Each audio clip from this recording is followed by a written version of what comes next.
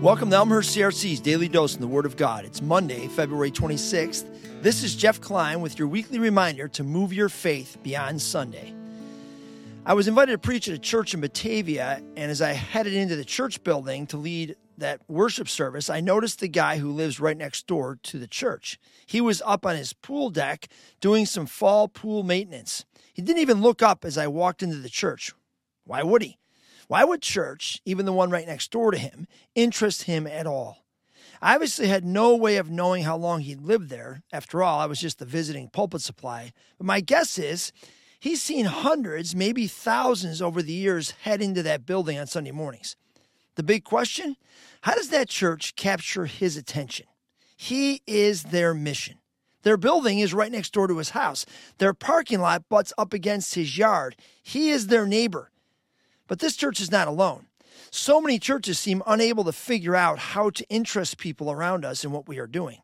So much of our church life and church activities have to do with what works for us, what we need, the kind of sermon we need, the kind of music that allows us to worship, or the kind of fellowship with other believers that we need. The list goes on. And most of it has to do with us making church good for us. Jesus said that the harvest is plentiful, but the workers are few. How is it that a faith built on following in the footsteps of our Lord Jesus has become so focused on us? This is the Jesus who was sent by God and emptied himself in order to move into our neighborhood and show us grace and truth.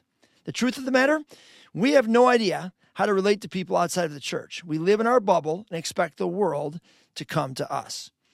Now, you might think, man, Klein, you're getting in our face. This is super intimidating. How are we supposed to even get started? Well, how about if we started with just praying for the people around us? Ezekiel 22:30 says this, I looked for someone among them who would build up the wall and stand before me in the gap on behalf of the land, so I would not have to destroy it. But I found no one. The world is full of lots and lots of gaps. Poverty, prostitution, abuse, broken families, corrupt government, injustice, despair, hopelessness, homelessness. We can go on and on.